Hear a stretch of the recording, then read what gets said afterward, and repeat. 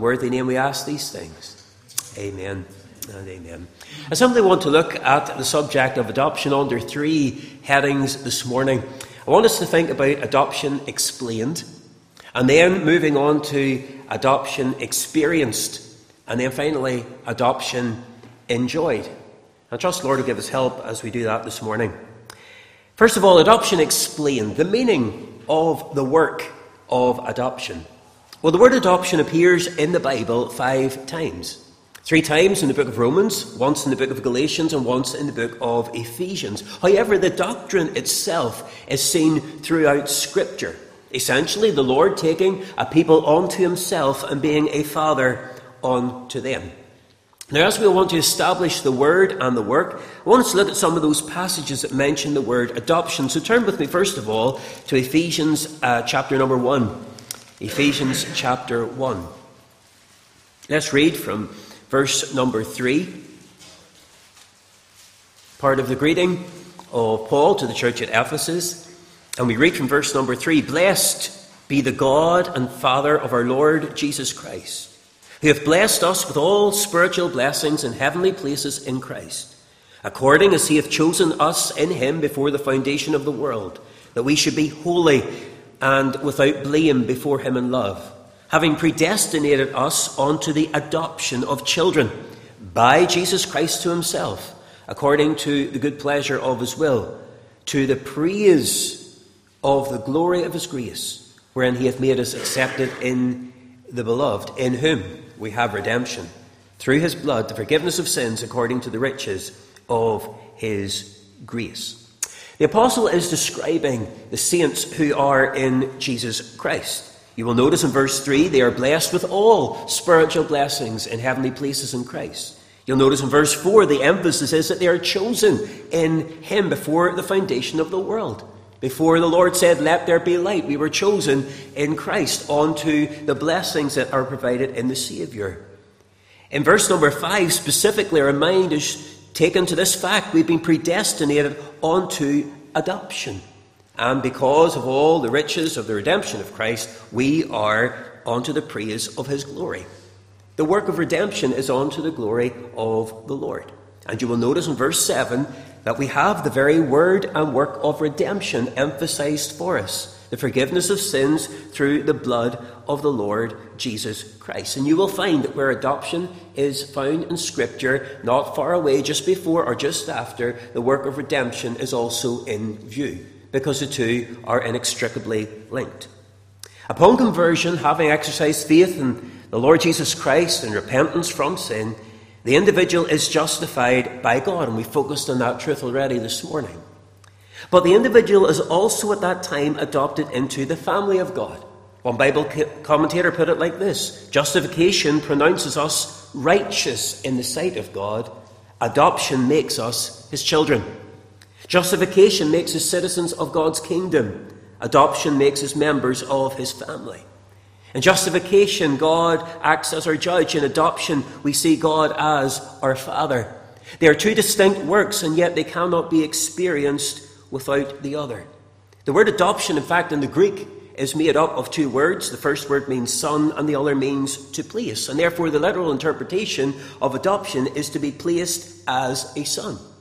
Now, let's remember the context in which the Scripture was written: under Roman law and under the Roman regulations of that time. What did the word adoption mean to the Roman citizen? Well, the word adoption in Roman law meant the person had a right to be the legitimate son in his new family, and had completely lost all the rights in his old family. In the eyes of the law, he was a new person, so new that even all the debts and obligations connected with his previous family were abolished, as if they never had existed. And therefore, you can see the depth of that word adoption and what it meant when they heard that word at that time there in Ephesus under Roman law. It meant that they were new. It meant that all the debt, all the baggage of their old life, who they used to be, was forgiven. It was dealt with at the cross through the work of redemption. But in Galatians chapter 4, we go a little further in our understanding of what adoption means. Because in Galatians chapter 4, verse 4, we read that not only do we become a child of God, but the Holy Spirit is given to us. Let's read from verse number 4. But when the fullness of the time was come, God sent forth his Son, made of a woman made under the law, to redeem them that were under the law, that we might receive the adoption of sons. And because ye are sons, God hath sent forth the Spirit of his Son into your hearts, crying, Abba, Father. Once again, redemption is mentioned in relation to adoption. The fullness of time, of course, refers to the coming of the Lord Jesus Christ into this world, that time ordained by God for his Son to come into this world through virgin birth. And the work of Christ not only has dealt with the guilt of our sin, as mentioned in Ephesians chapter 1, but it also deals with the bondage that the sinner is under, and that is emphasized here in Galatians chapter 4. You see, the sinner is under the bondage of sin. They're under the bondage even of the law of God. Under the law of God, which we are born under, we're under the obligation of the law, the curse of the law, the condemnation of the law. But redemption of the sinner through the blood of the Lord Jesus Christ, the one who perfectly fulfilled the law of God, delivers us from the bondage of the law, being under the law. And praise God, we are now under grace. And when we are saved, verse 6 says that we become the sons of God. And the Spirit of God is sent forth into our hearts, crying, Abba, Father. This is one of the great evidences of conversion. We cry out to God. Calvin said, I consider that this word crying in verse number 6, is used to express great boldness as we come to God.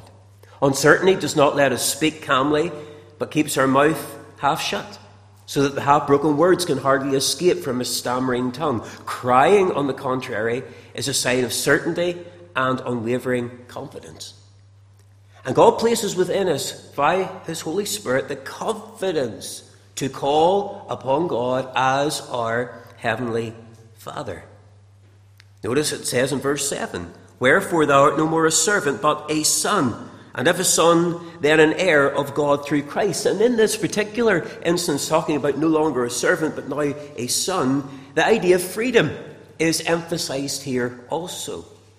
Now, the son, the child of God, is not free to do as he wishes, but rather he is free from the dominion of sin, from the tyranny of Satan, from the curse of the law. He is free to worship God. He is free now to obey God, having the Spirit of God to help him. He is free to be in the work of God, to be in the service of the Lord, to be in obedience to the Lord.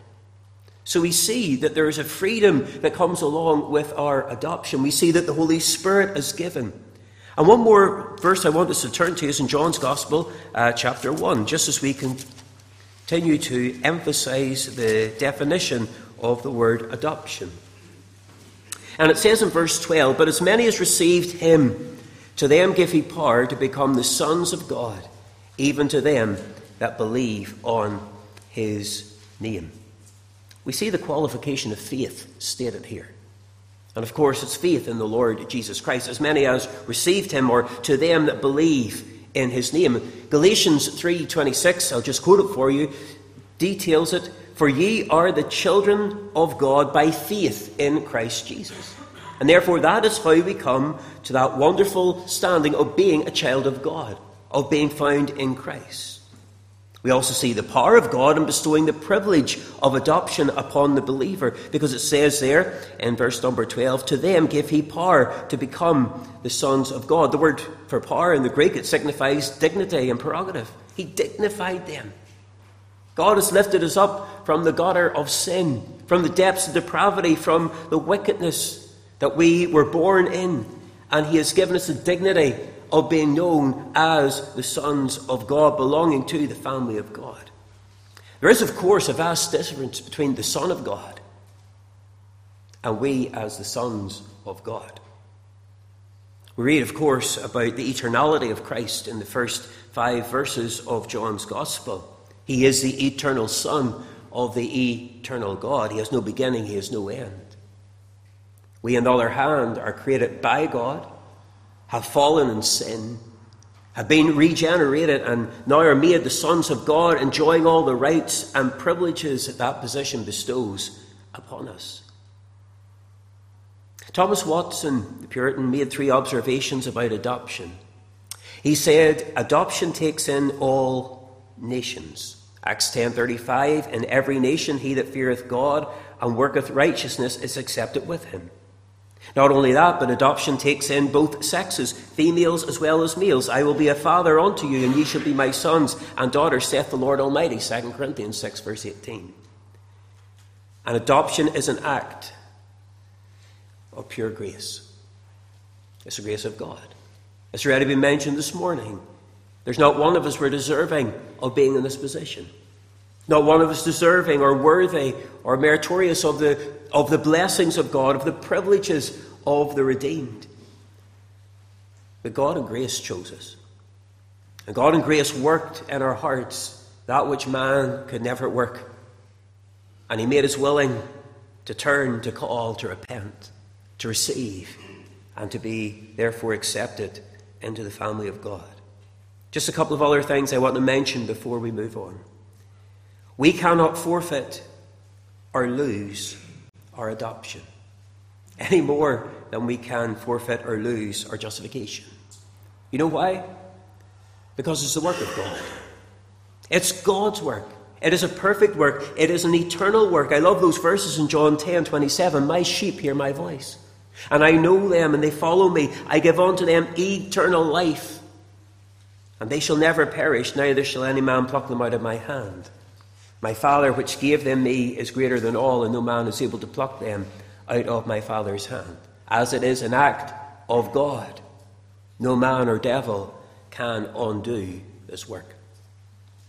And these teachings are summarized for us in the Catechism. Shorter Catechism says adoption is an act of God's free grace, whereby we are received into the number and have a right to all the privileges of the sons of God. The larger Catechism gives a fuller answer. Adoption is an act of the free grace of God in and for his only Son, Jesus Christ, whereby all those that are justified are received into the number of his children, have his name put upon them, the Spirit of his Son given to them, are under the fatherly care and dispensations, admitted to all the liberties and privileges of the sons of God, made heirs of all the promises, and fellow heirs with Christ in glory.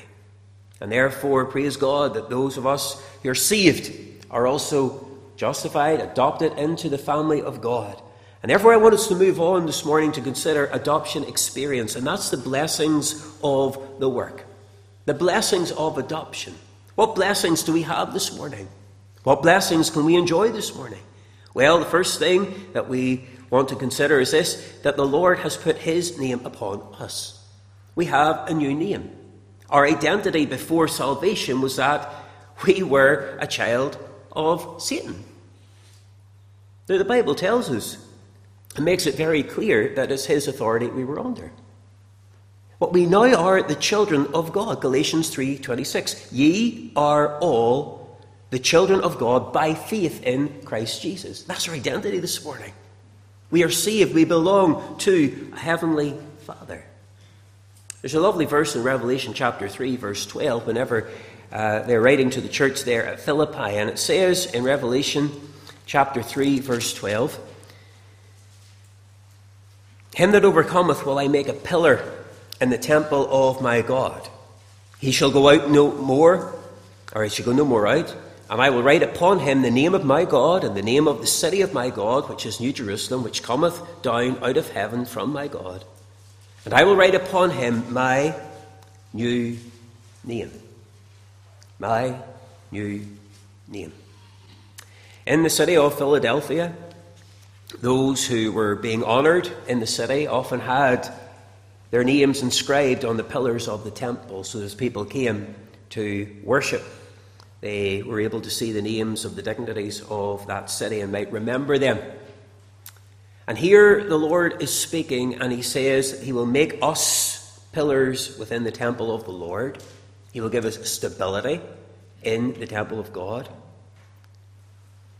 And it says he will write upon us a new name. Something of Christ will be seen in us as others look upon us and as we live before the world.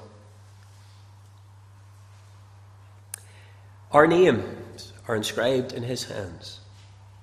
His name is inscribed on our lives. Do people see it? In the testimony that we have, do people know that we belong to God?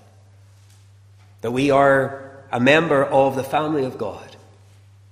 That we serve, love, and belong to a Heavenly Father? Turn with me to Romans chapter 8, because there we see the second blessing.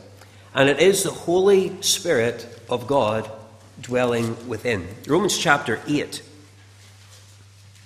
verse number 14.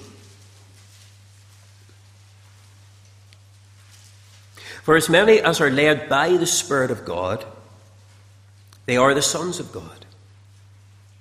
For ye have not received the spirit of bondage again to fear, but ye have received the Spirit of adoption, whereby we cry, Abba, Father. The Spirit itself beareth witness with our spirit that we are the children of God. This is a wonderful, wonderful truth, that God gives his Spirit to his people. Now, there are several things that are revealed here immediately. That the Spirit of God leads his people. We see that in verse 14.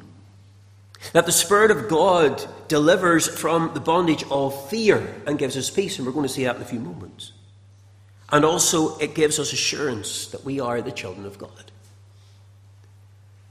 You know, the Lord Jesus Christ, before he left this earth, taught about the Spirit that would come and about the work that the Spirit would do. And if you turn to John's Gospel, chapter 14, we read something of what the Spirit is, of his work that he has identified here in John's Gospel, chapter 14, and verse number 25. These things have I spoken unto you, being yet present with you. But the Comforter, which is the Holy Ghost, whom the Father will send in my name, he shall teach you all things, and bring all things to your remembrance, whatsoever I have said unto you. Peace I leave with you, my peace I give unto you. Not as the world giveth, give I unto you. Let not your heart be troubled, neither let it be afraid.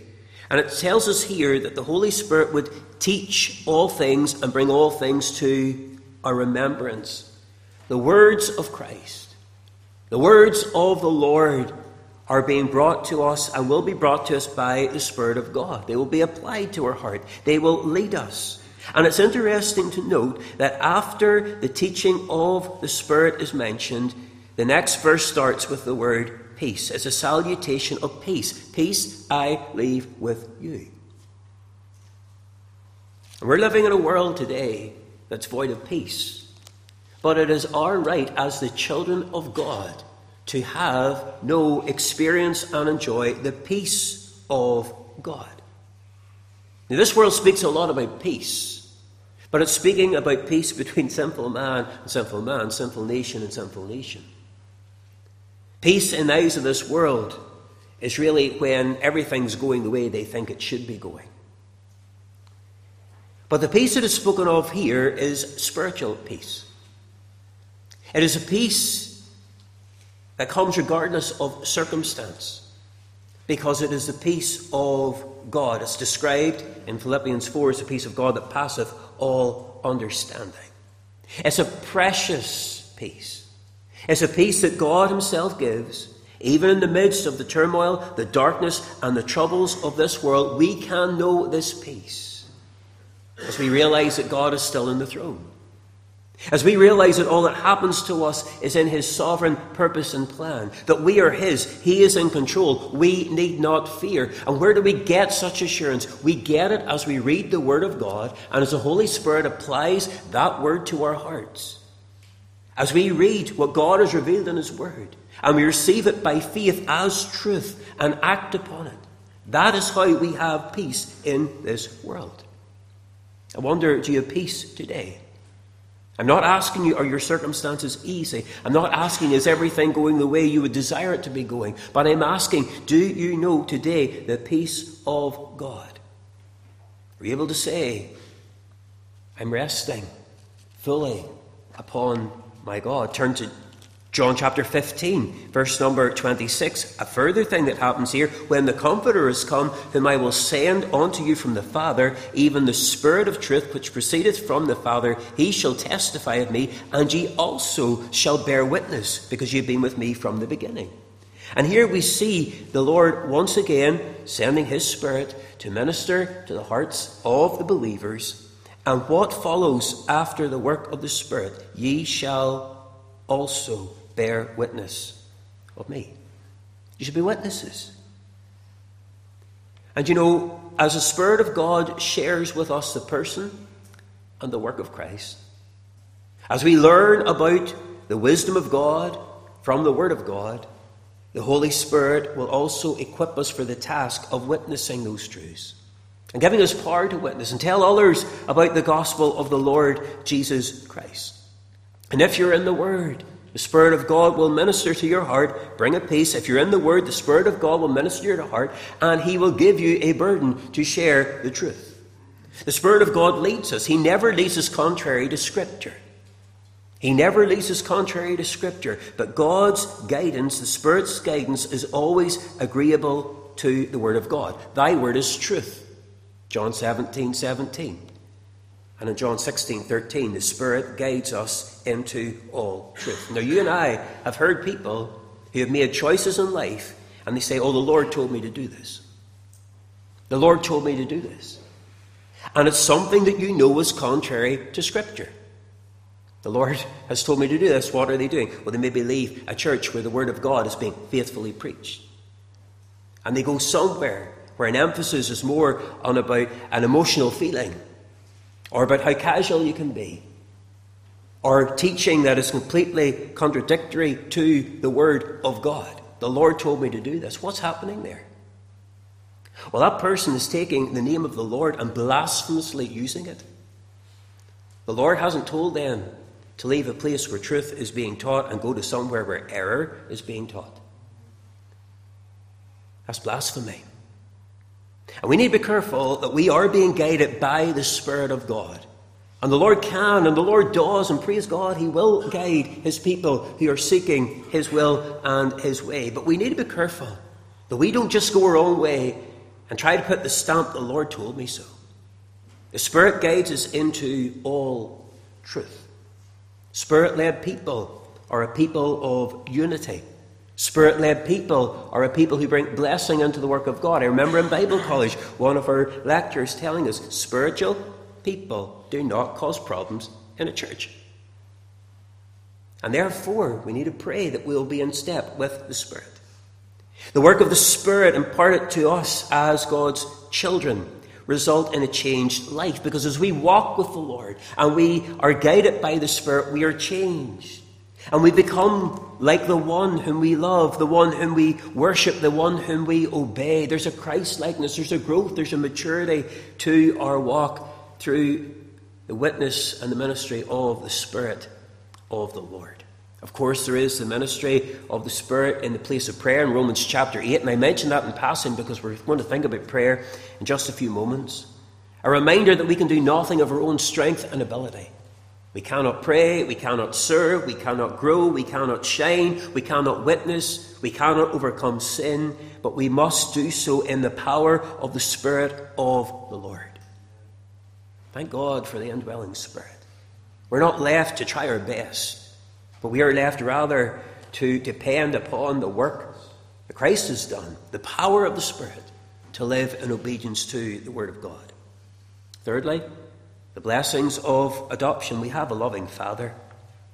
In 1 John 3:1 it says, behold, what manner of love the Father hath bestowed upon us, that we should be called the sons of God. And very precious words in Psalm 103 verse 13. Like as a father pitieth his children, so the Lord pitieth them that fear him. For he remembereth our frame. He knoweth our frame. He remembereth that we or dust. And then one other verse I want to quote before we think about the loving Father. Matthew 6:32. Your heavenly Father knoweth you have need of all these things. I think these are precious, precious words. The manner of love that is bestowed upon us, the pity or the compassion of the Lord upon his children, and the knowledge of God. Not just knowledge about us that he knows what our need is, but of course with that knowledge comes the provision of the need. It is always met. What does a loving Father in this scene of time do for his children? Well, the first thing a good father does is protects them. And praise the Lord for the protecting hand of our Heavenly Father. Psalm 121, behold, he that keepeth Israel shall neither slumber nor sleep. The Lord is thy keeper, the Lord is thy shade upon thy right hand. The Lord shall preserve thy going out and thy coming in from this time forth and even forevermore. My Heavenly Father watches over me. Always, at all times and in all places. Perhaps it will not be until eternity that we'll see truly the protection that God gave to us. The mercies seen and unseen. Not only does a loving Father protect, but a loving Father provides. A true Father will provide for his children. He will give them what they need. Not always what they want, but certainly what they need. And the Lord took up this theme whenever he spoke to the people there in Luke 11:13. If ye then, being evil, know how to give good gifts unto your children, how much more shall your heavenly Father give the Holy Spirit to them that ask him? In Matthew's Gospel tells us how much more shall your Heavenly Father give good gifts to them that ask him. You know, we have one who has provided for every need through the person and the work of the Lord Jesus Christ. We have a Heavenly Father who is a storehouse full of blessing. And sometimes we sit in spiritual poverty. It's not because there's a lack on God's part, but we have to be honest, you have not because you ask not. We've one who is ready and willing to give. He's a God that giveth and giveth and giveth again.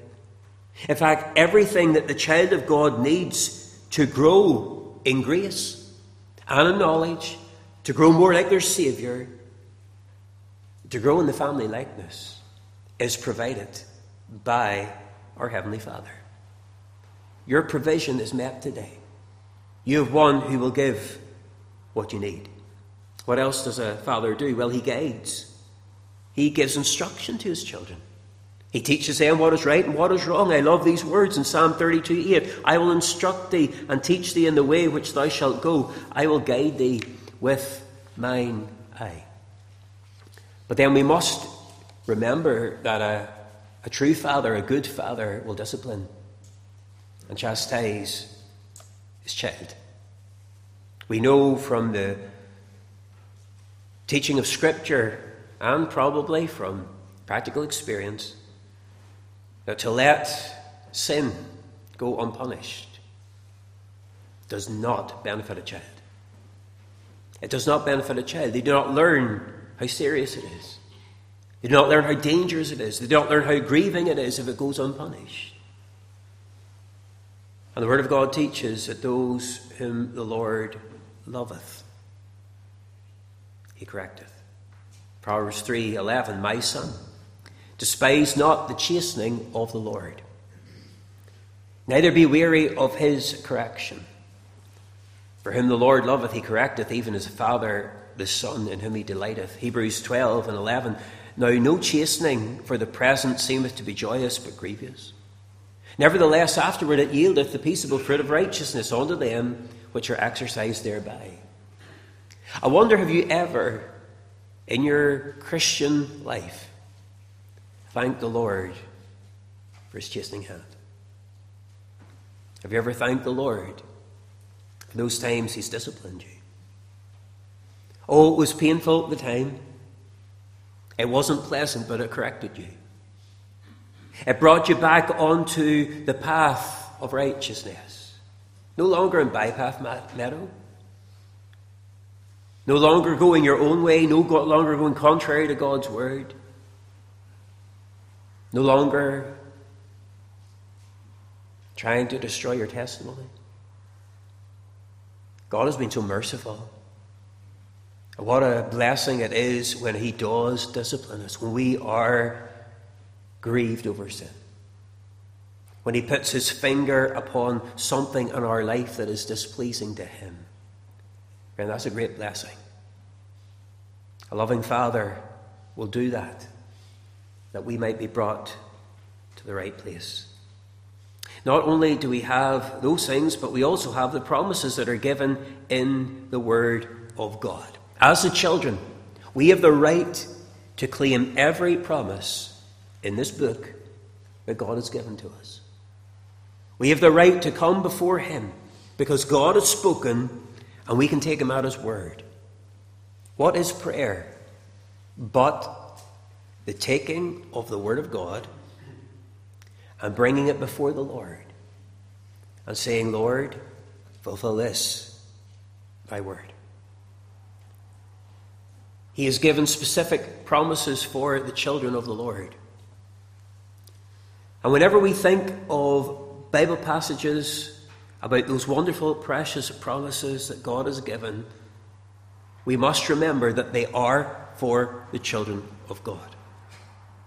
I often marvel at Psalm 23, and it's the best well-known psalm. And it doesn't matter if a person has never darkened the door of a church, hardly in their lifetime. They want it either sung or read at the funeral service. Because there's many great promises and it brings great comfort. But they often neglect to consider the implication of verse number 1. Because it says, the Lord is my shepherd. I shall not want. And it's only then that he can go down the rest of the psalm and claim every single promise. Because he is one who belongs to the shepherd. Those promises are not for the unsaved in their sin. Whenever someone goes through the valley of the shadow of death, they ought to fear if they're not saved. They'll tremble in their sin. They'll be terrified as they go out into God's eternity. And therefore, we are privileged today to be able to say, every promise in the book is mine. Every one. And we can claim them because God has given to his people, to his children, the promises of the Word of God. Ephesians chapter 2. Membership of the family of God. Ephesians chapter 2, membership of the family of God. And in Ephesians 2 verse 19, we read these words. Now therefore ye are no more strangers and foreigners, but fellow citizens with the saints and of the household of God. And therefore we have to consider what that means for us in our standing as a member of the family of God. Well, we have Heavenly Father, and that's emphasized again and again and again in Scripture. But we also have an elder brother. And this is revealed to us in Romans chapter 8, 29, and also in Hebrews chapter 2, verse number 11. And we'll turn to that one, Hebrews chapter 2, verse number 11. I think these are amazing words. They're very humbling words.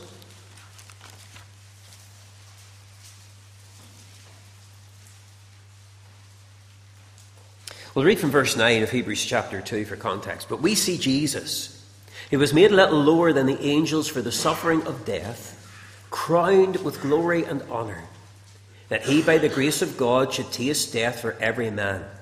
For it became him for whom are all things and by whom are all things, in bringing many sons unto glory, to make the captain of their salvation perfect through sufferings. For both he that sanctifieth and they who are sanctified are all of one. For the which cause he is not ashamed to call them brethren, saying, I will declare thy name unto my brethren. In the midst of the church will I sing praise unto thee. Those words, he is not ashamed to call them brethren. Such is the work of God in our salvation, in our justification, that Christ is not ashamed to call us his brethren. Friend, that should humble us. Have there been times whenever we've been challenged about our faith, what we believe, we've been ashamed? Have there been times we haven't spoken the full truth because of fear of what others might think about us? He is not ashamed to call us brethren. And may God give us a heart that is never ashamed to own him, or to stand up for him, or to do what is right. Not only do we have a heavenly Father and an elder brother, but we are fellow citizens with the saints and of the household of God. We have brothers and sisters in the family of God, those who are the true church. And by that I mean, in the right sense of the term, the called out, those who are called out of sin and into Christ, the true church of the Lord Jesus Christ. And it's a reminder to us this morning that the church is precious to the Lord. And we ought to be careful how we speak about the church of Jesus Christ, how we speak about brothers and sisters in the church of Jesus Christ. We need to be careful how we treat the church of Jesus Christ and how we even view the church of Jesus Christ. Because the church is made up of those for whom Christ has died, those whom he has set his love upon, those who are washed in the blood, those who are heirs according to the promise. And sometimes we can look around and maybe in heart with pride elevate ourselves up and think that we're something in the church, and others are less. But we are loved with an everlasting love, an eternal love.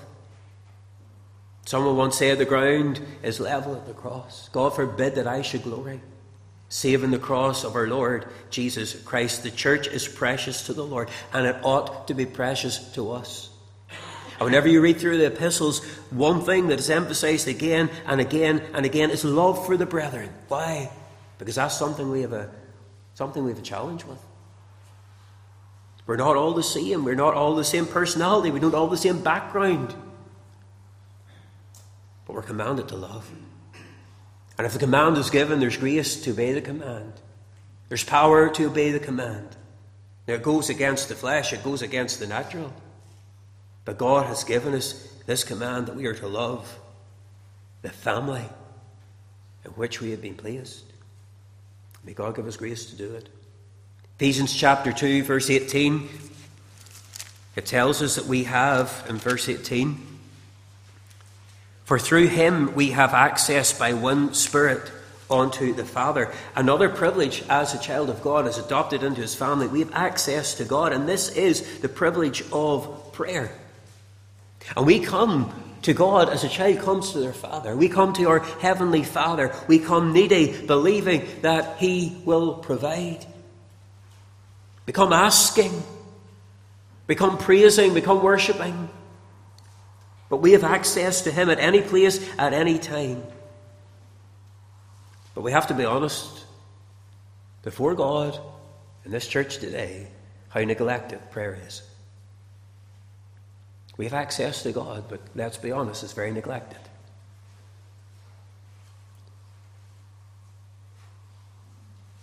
Time spent with God is precious.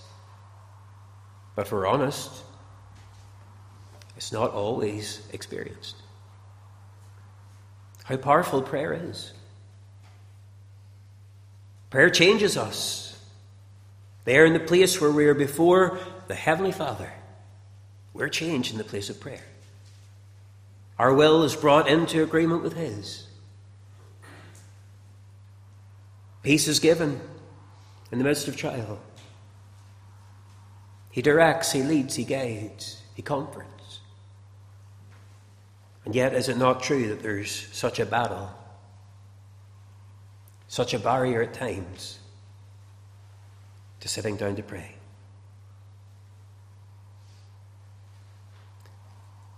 The devil knows that that's the place of power.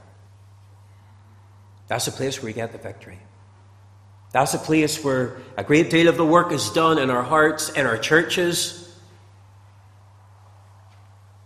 Yet it seems to be you can hardly get people to pray. We ought to realize and be reminded once again what a privilege prayer is. Look what it says. For through him we have access by one Spirit unto the Father. Dear child, you have the ear of your Heavenly Father. And how much sorrow I believe we would be spared. How much regret we would be spared if we would realize the privilege we have and come before the Lord as he has commanded us to do so. My final thought with the privileges and the blessings of being adopted, Romans chapter 8. Romans chapter 8, and we're almost through. Verse 17.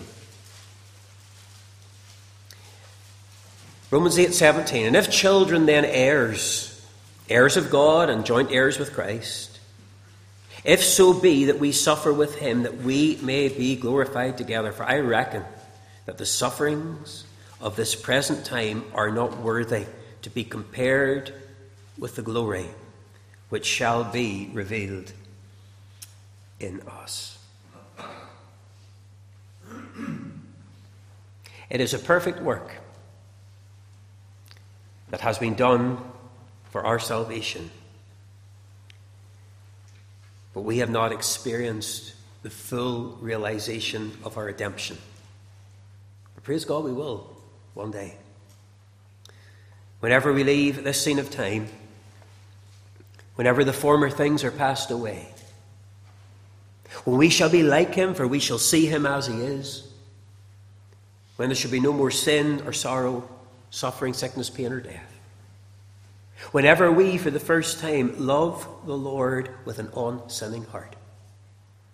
When we worship him without any hindrance. It'll be a joy we've never experienced. It'll be a blessing that cannot be realized this side of eternity. Thomas Watson put it this way: adoption ends in coronation. He hath begun the work in you. Praise God, he will complete it. He will complete it.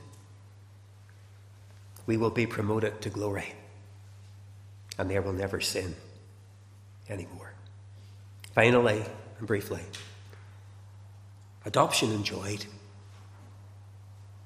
Enjoying being a child of God. I trust that your heart has been filled this morning with thanksgiving for what God has provided for you. For what you have this morning, for who you are. You are blessed. You're chosen. You're loved. You're provided for. You've one who loves you with an eternal love. And we've only scratched the surface.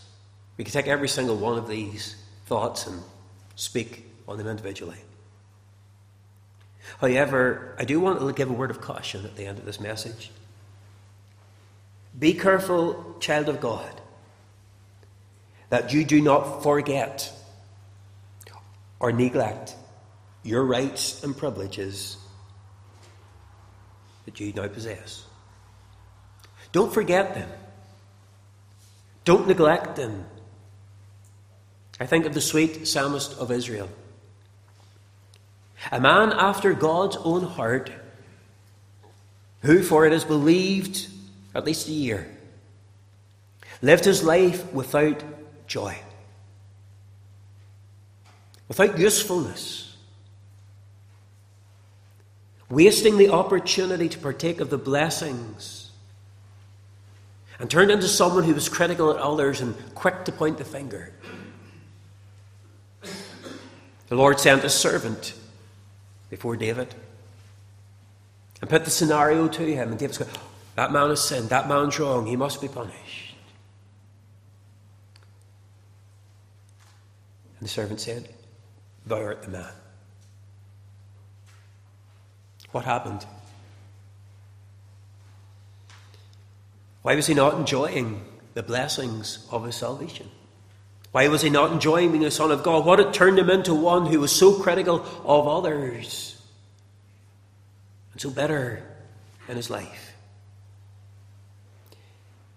Have you ever met a Christian that's not enjoying their salvation? Have you ever met a child of God who is out of step with their Saviour? Everything's wrong. Everyone's wrong. The preacher's at fault. The elders are at fault. The person living 2 doors down from me is at fault. The person who claims to be a Christian is at fault. And all you ever hear is complaint. They come and go from God's house. Oh, there's no blessing there. There's never a word of encouragement from their lips. There's no genuine peace or joy upon their face. Yes, they're still the children of God, but they are walking in coldness of heart. Why? Because they're in rebellion against the will and the word of God. There's something in their life that they're holding to that is displeasing to the Lord. Some sin, some attitude, some hurt, whatever it is. And the sad thing is, they often don't even realize. They do not realize that they are not in fellowship with God. Behold, I stand at the door and knock. Is it possible you're out of fellowship with the Lord? What did David do? Well, in Psalm 51, he prayed on to the Lord. And it's interesting to note what he prayed. And just turn with me as we close to Psalm 51.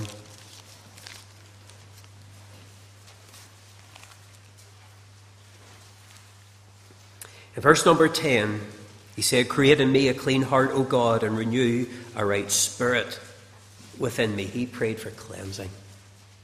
Cleansing. Cleansing from his sin. Cleansing from his attitude. Cleansing from his behaviour.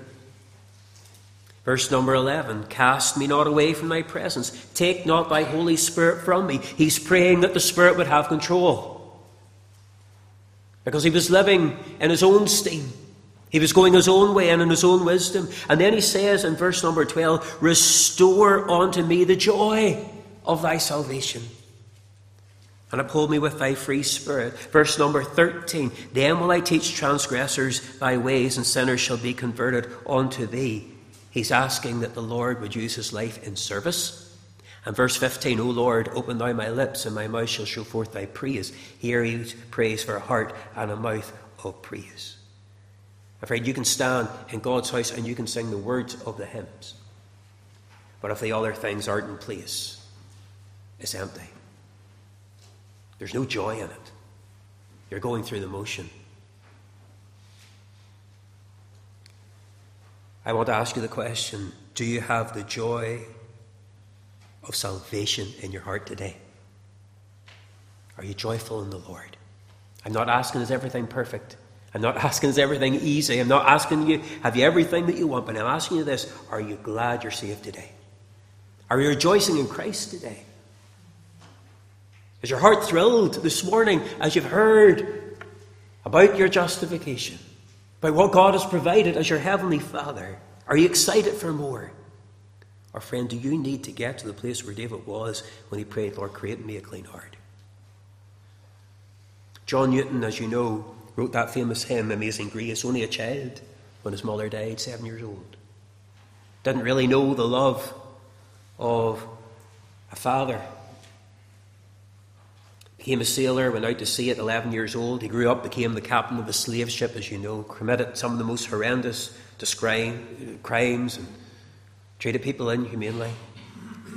But at the age of 23, on March the 10th, 1748, he was in danger of sinking off the coast of Newfoundland. And he cried to the Lord for mercy, and he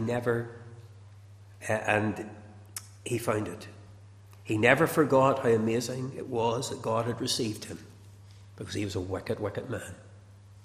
And in order to remember what the Lord had done for him, he got a plaque made across the mantle of his fireplace. Deuteronomy 15:15.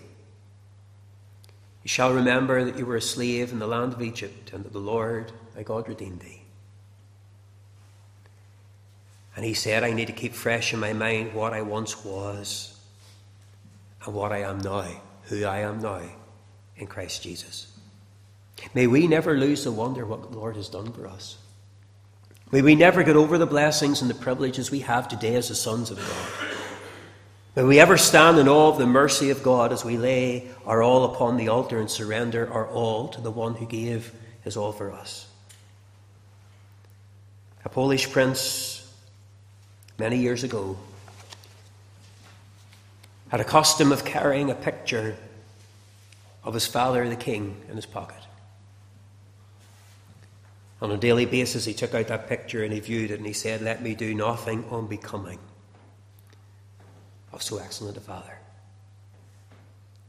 Friend, we need to open this Bible every day and see something of the beauty of Christ, the mercy of God, the love of God. And that needs to be our prayer. Let me do nothing unbecoming of so excellent a Father. May God make us faithful sons.